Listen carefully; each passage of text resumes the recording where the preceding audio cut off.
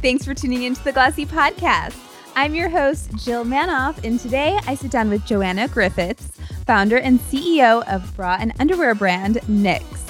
Unlike most apparel brands, Knix has seen its sales over the last couple of months top projections, and it even pulled off a successful swimwear category launch. I wanted to ask Joanna all about her brand's positive start to the year, as well as how it's responded to new consumer demands and expectations in the last few weeks. Welcome, Joanna. Thanks so much for having me. I feel like I sold you short with saying bra and underwear. Now you're doing so much more. But yes, evolution. It's okay. It started with just leak-proof underwear, so I'm happy that you're saying bra and underwear. It's a good start for me, at least. Perfect. Oh my gosh. Well, let's jump in. First of all, not your normal, I guess, June Monday, of course. If I saw it correctly, you two maybe celebrated Juneteenth on Friday for the first time. Was that a first for the brand? And talk to me about how you tackled that. It was a first for the brand. Yeah, especially we're actually based in Toronto, Canada. So we were really following the suit of our American counterparts and American customers. And so we did a couple things to celebrate. We went silent on all of our digital paid marketing. So no emails, no paid social, to kind of make space for bigger conversations. We kicked off our DEI training internally. So diversity, equity, and inclusion training, and gave a rundown of what our team can expect over the next 3 months, which is really immersive. And then we actually finished the morning with a company-wide meditation. So we're taking like a very holistic approach to all of this. But we had a meditation leader who really specializes in meditation for healing and for restorative kind of space, specifically around race. And then we took the afternoon off. So it was a lot of learning followed by a break. Amazing. How large is your team? How many people were in this meditation? We are 85 people. So and more than half participated. So it was a pretty good turnout. Amazing. Yeah. Talk to me about this training. What is all involved? Yeah. So, we're working with an amazing woman named Avery Francis. You can find her on Instagram. And her company is called The Bloom Collective. And we're working with her on a few different fronts. So the first part is to really collect information, to make space for storytelling and experience sharing. So that's what we're kicking off this week. We're doing 4 sessions. It's a mix of company-wide and then sessions just for our BIPOC employees. Then we're moving into training. And because we're a brand that touches people on so many different levels, there's training as it pertains to, okay, how do we want to lead as a company, and how do we want to make sure that we're treating one another and being respectful, and what are our hiring practices. But we're also doing specific training for our retail employees or our customer empowerment team employees who are externally facing, who also might encounter situations that are racist or comments. And so how do they handle that? How do they stand up for their team members? How do they make sure that they can navigate their way through those situations? And then leadership training as well. Oh my gosh, you moved fast. That's great. Yeah. And then also some support on recruiting as well for some key roles that we have open as an organization. So it's an exciting time. Oh my gosh, what have you found, or what is going to be your approach for, I guess, changing up the recruitment process? This came up in a discussion last week with brand leaders, and somebody asked that question: how are you going to go about recruiting for a more diversity in-house? And literally, it was like crickets. Nobody had an answer about how they're going to go about it. I don't know if I have the right answer, so I'll just tell you how we're approaching it. Yes. I welcome criticism or feedback as always. But what we're doing is to kick things off, we're specifically working with this woman, Avery Francis, and her company, Bloom. And we've actually paused on a couple of senior leadership roles. She's going to help us go out and actively recruit candidates and at least make sure that we are seeing like the most diverse, best possible group of candidates, that they're feeling welcome and sort of engaged through the whole process.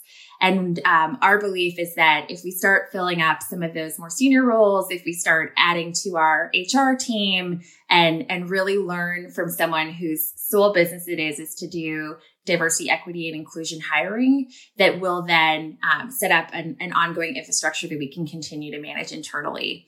but it's not something we felt like to move at the pace that we want to move at, we needed to get someone who does this for a living and who's an expert and to learn from them. Yes. Tell me about the investment involved, because it's not just hiring an expert. It's also, your team's time. Talk about, what is going into this, and also why is it worth it? Obviously, but tell me. Yeah, so there's an investment as far as the training and the making space for healing and the listening piece goes, which is like certainly significant. But I think when you break it down on a per employee basis and you realize just how important it is, it starts to not feel significant. And so there's an allocation towards that piece.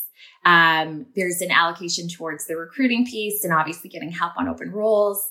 And then we also made an external commitment of $100,000. And so we really felt like our internal commitment had to, at a minimum, match the external commitment so that it was sustainable and sort of really holding ourselves accountable for the path forward. Yes, I think that was very clear on your social media channels, particularly Instagram. Did you find it necessary over these last couple of weeks when it's been, it's a touchy time, you could say the wrong thing. Did you find yourself maybe taking more ownership of communication that was going out there, maybe stepping in more than you normally would? Yes and no. So I felt like, much like I did when COVID first started, that as the leader of the company, I really had to stand up and say, okay, this is the game plan. You're going to do this and you're going to do this and you're going to talk about this and you're going to talk about this and you're not going to talk about this. and sort of really, because in that moment, it can be very challenging to figure out how do you work. Yeah. And so I felt like someone had to come in and take a very holistic approach as to how we were going to approach this. At Knix, we always choose to approach subjects, especially challenging ones, from a position of storytelling.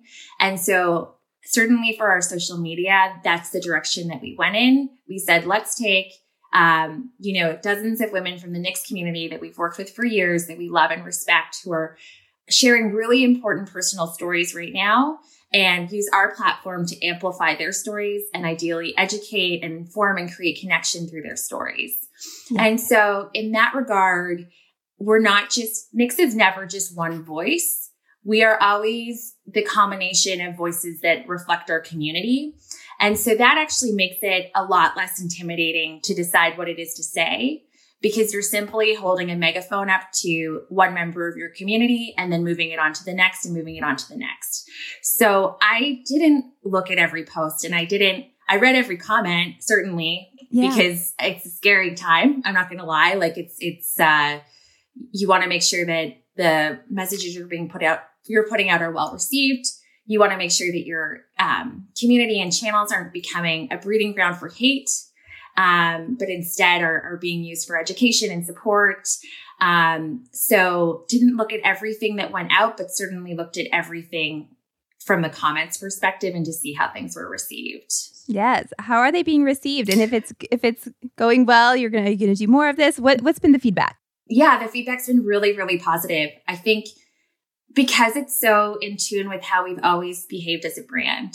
We've always showcased our customers in our photo shoots. We've always placed a very large emphasis on diversity in terms of the people that we choose to photograph and work with, because they are our community, they are our customers.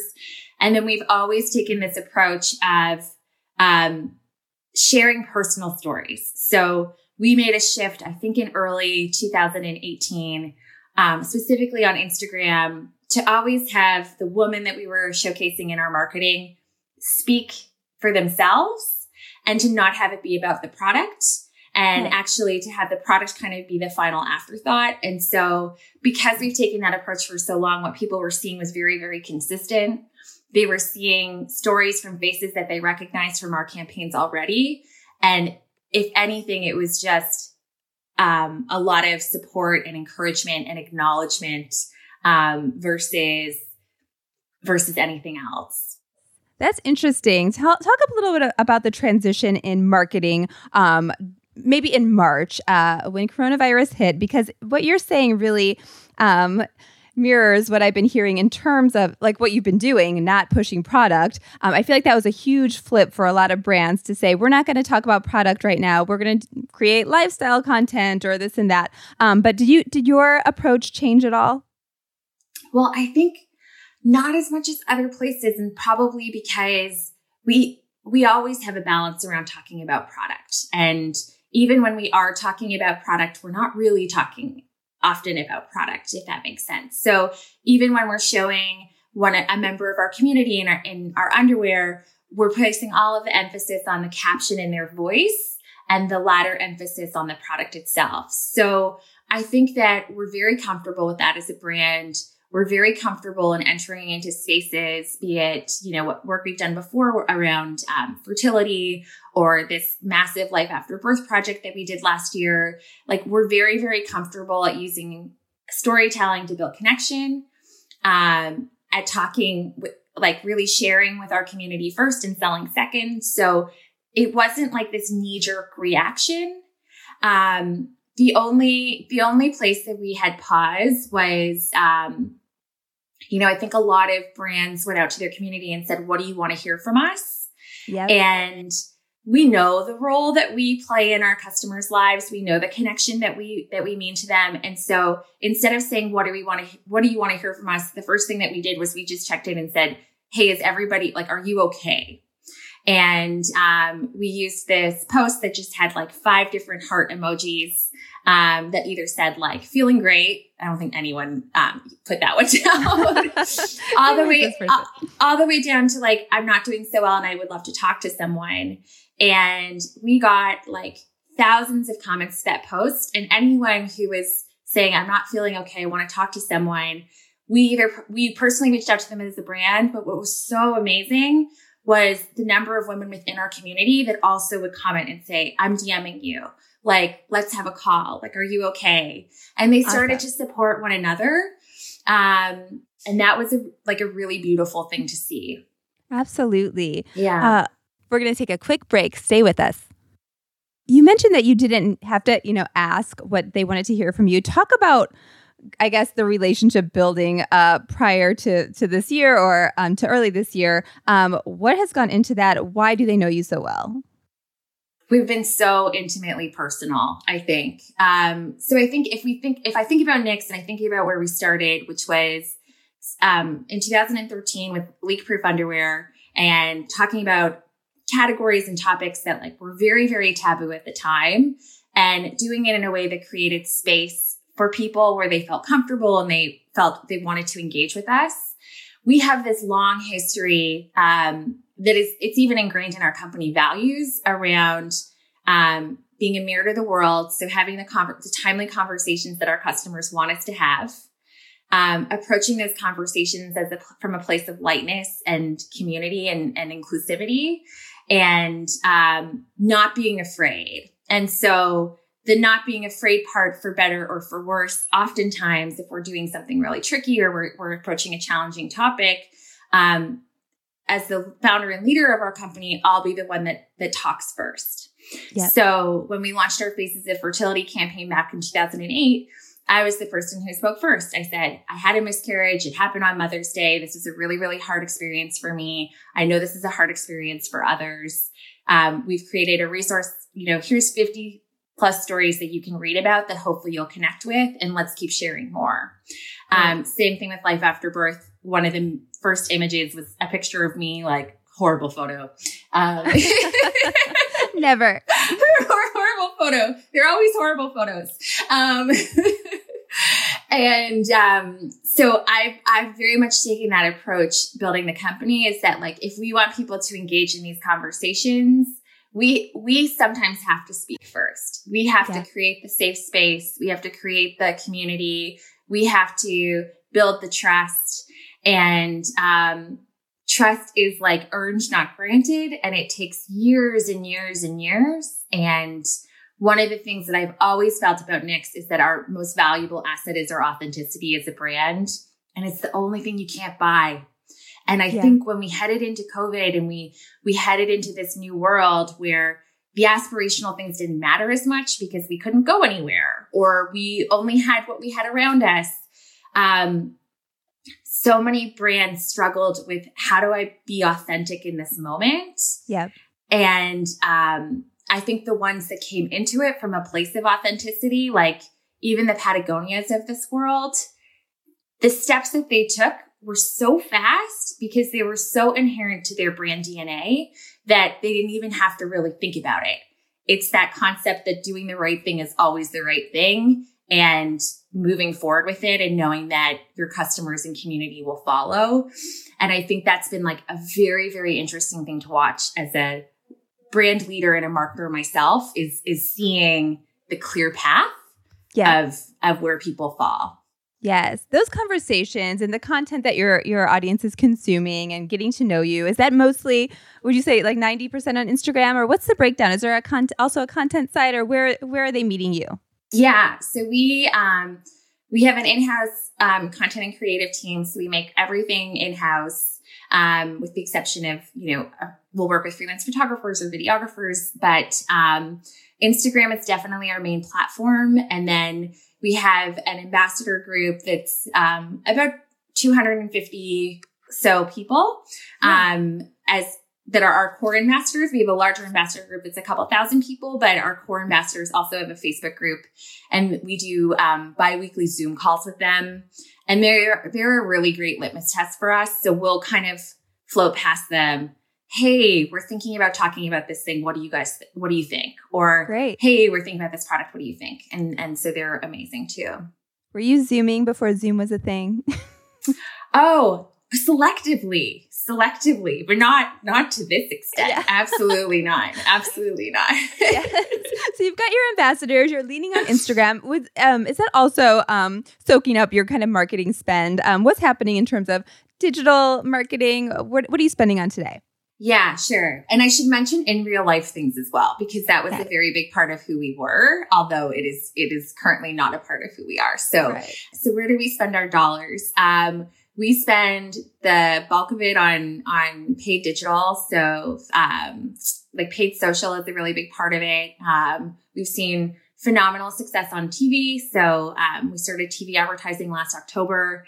We had an amazing spot, called Age Doesn't Matter. It was the first lingerie spot that exclusively features women over the age of 50.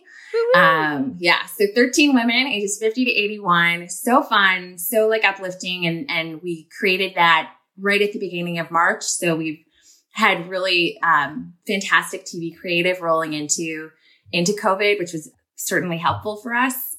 And then the other places that we invest are in PR and in real life experiences, a lot of gifting, so much gifting of products, so much seating, and the occasional out of home, like we sort of do pulses on other things, but in terms of always on, those are the channels that are always on. Yeah. What are you finding about gifting? Like, does that often result in user-generated content? Do a lot of women want to photograph themselves in their skivvies?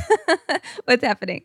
Yeah, well, it's harder for us. It's certainly harder for us. I mean, we also strategically think about entering into new categories specifically for that reason. So swim is a great example of that. It's never going to be like a key sales driver for us, but it's one of the few items that our customers wear outside, where you see the product. And so it's great for word of mouth. It's great for social sharing, for content. So as a brand, we have to think about what product categories do we enter into so it's more shareable than maybe others. But we have also very much become the brand that women feel comfortable sharing pictures of in their underwear, irregardless of size or how they're feeling about themselves.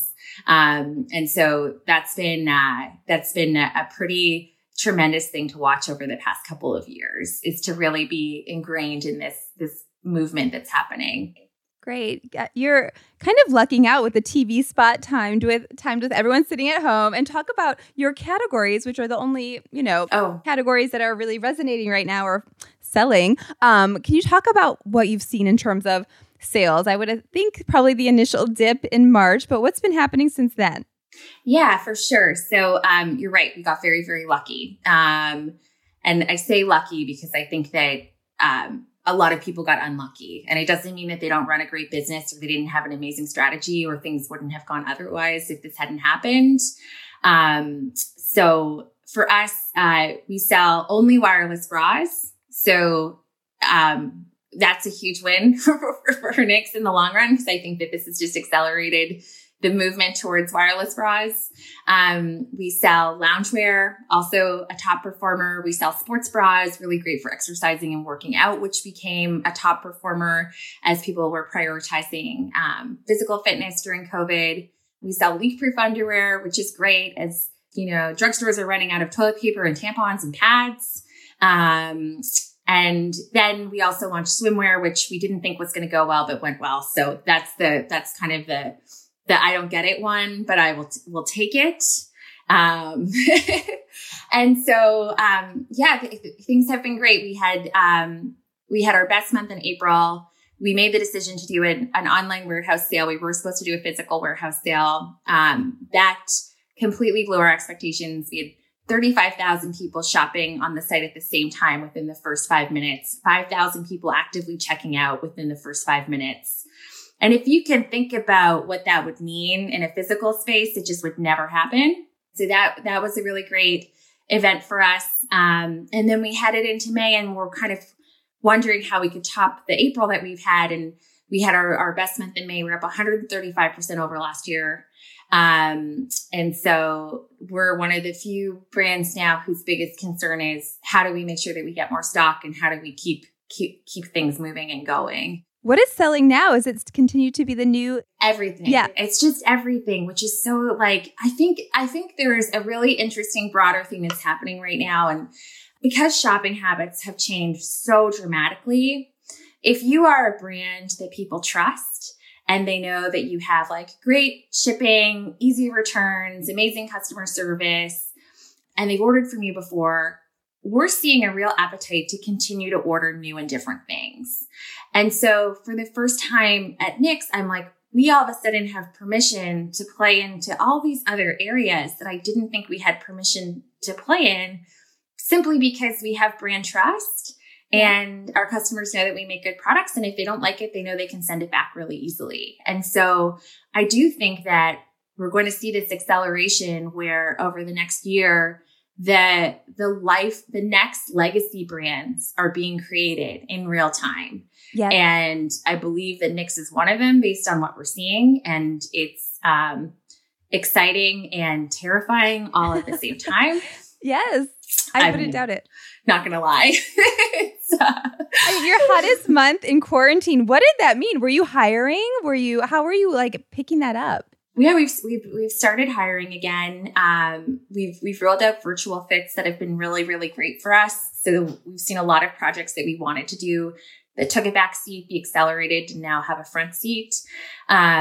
So we have just started hiring again over the past 4 weeks. We were cautious. I mean, every day is a new day. The world is changing every single day. And so, we're a company that was built initially through bootstrapping and through being really conscious around cash. And so we brought that into COVID and are continuing to exercise that. But we do have open roles and encourage people to check them out.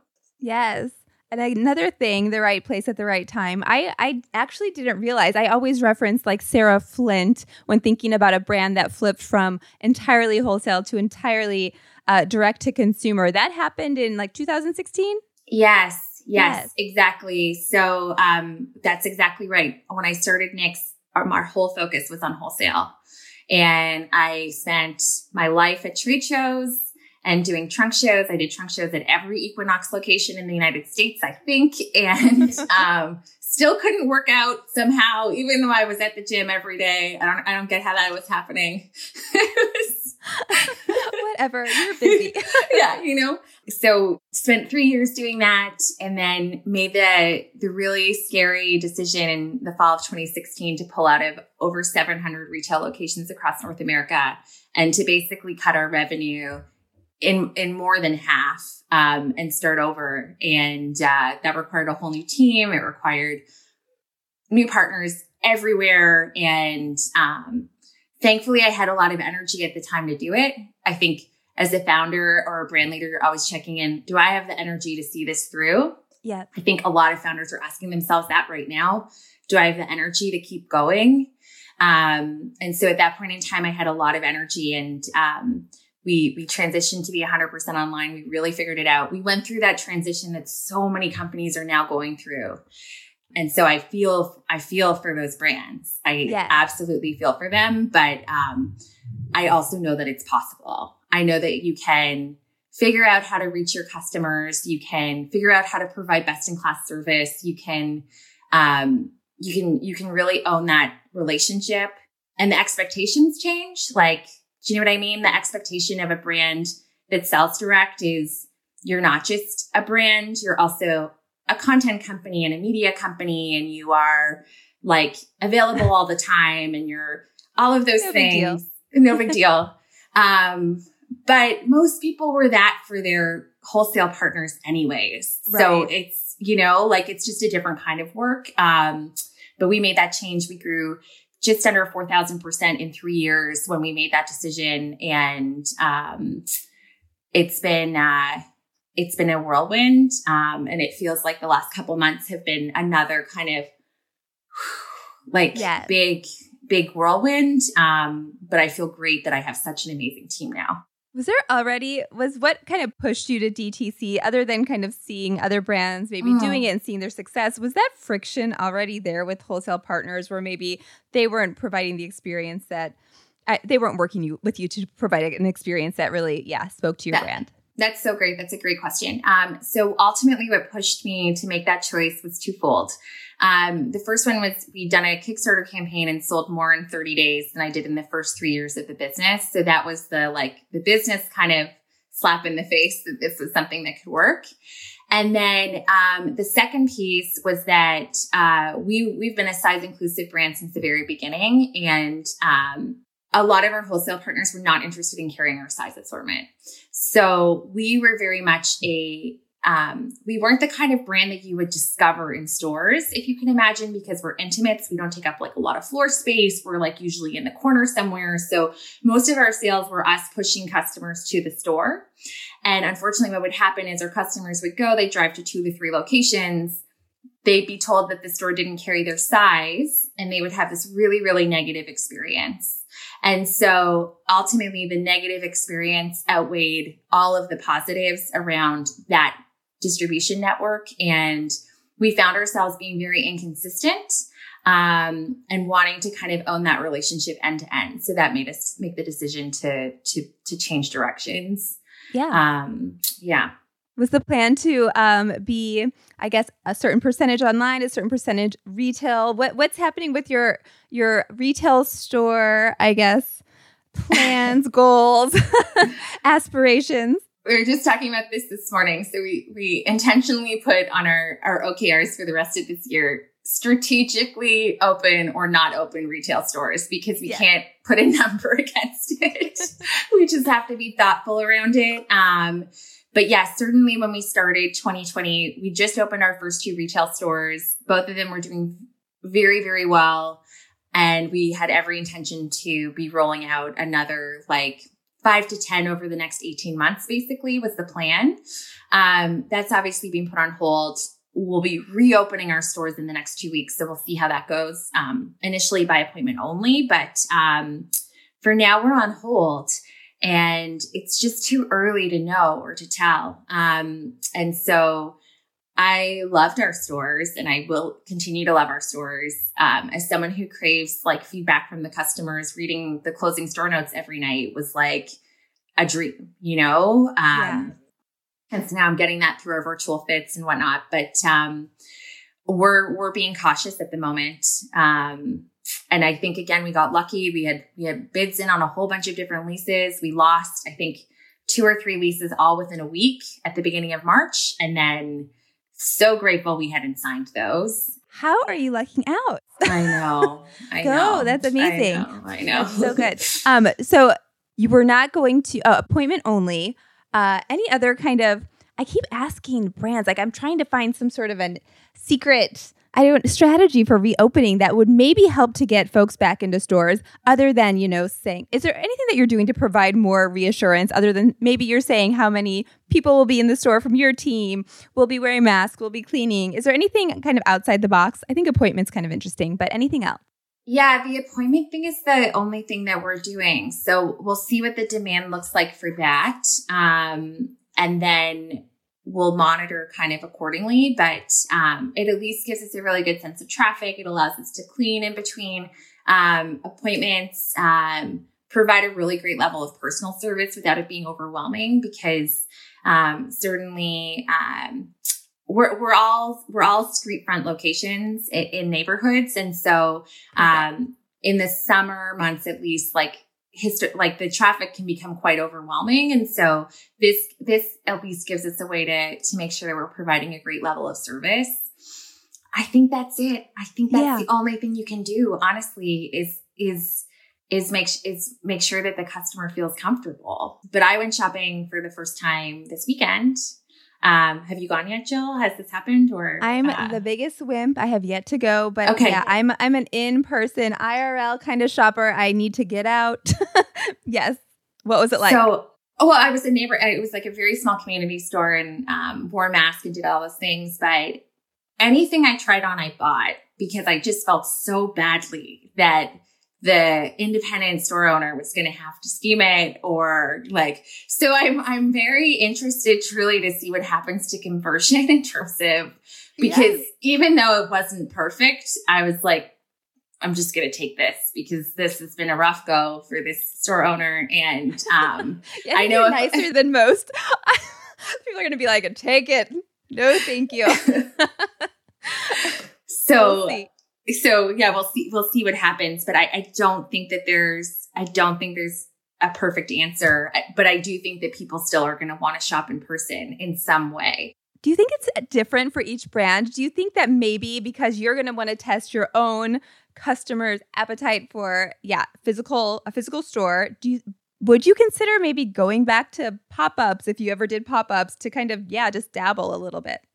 Yeah, every lease that we've signed, we've started short term and then with the option to extend long term. So we put in the build out commitment as if we're going to stay, because I do believe that putting your best face forward is so important. But with the option to walk away, so we'll certainly keep approaching stores in that way. And that's the way we've always done it, and it's the way that we'll continue to do it. Yeah, got it. That makes sense. Let's talk future, and then we will wrap it up. Category expansion has been happening. Have you had a new category launch per year, about average, or is that a little much? No, we probably had 1 to 2 category launches a year. I think that's fair to say. We now play in just about every category that we want to play in. We have one more coming up at the end of this year. But it's all about going deeper into the categories that we're already playing in and using feedback to make sure we have the best assortment possible.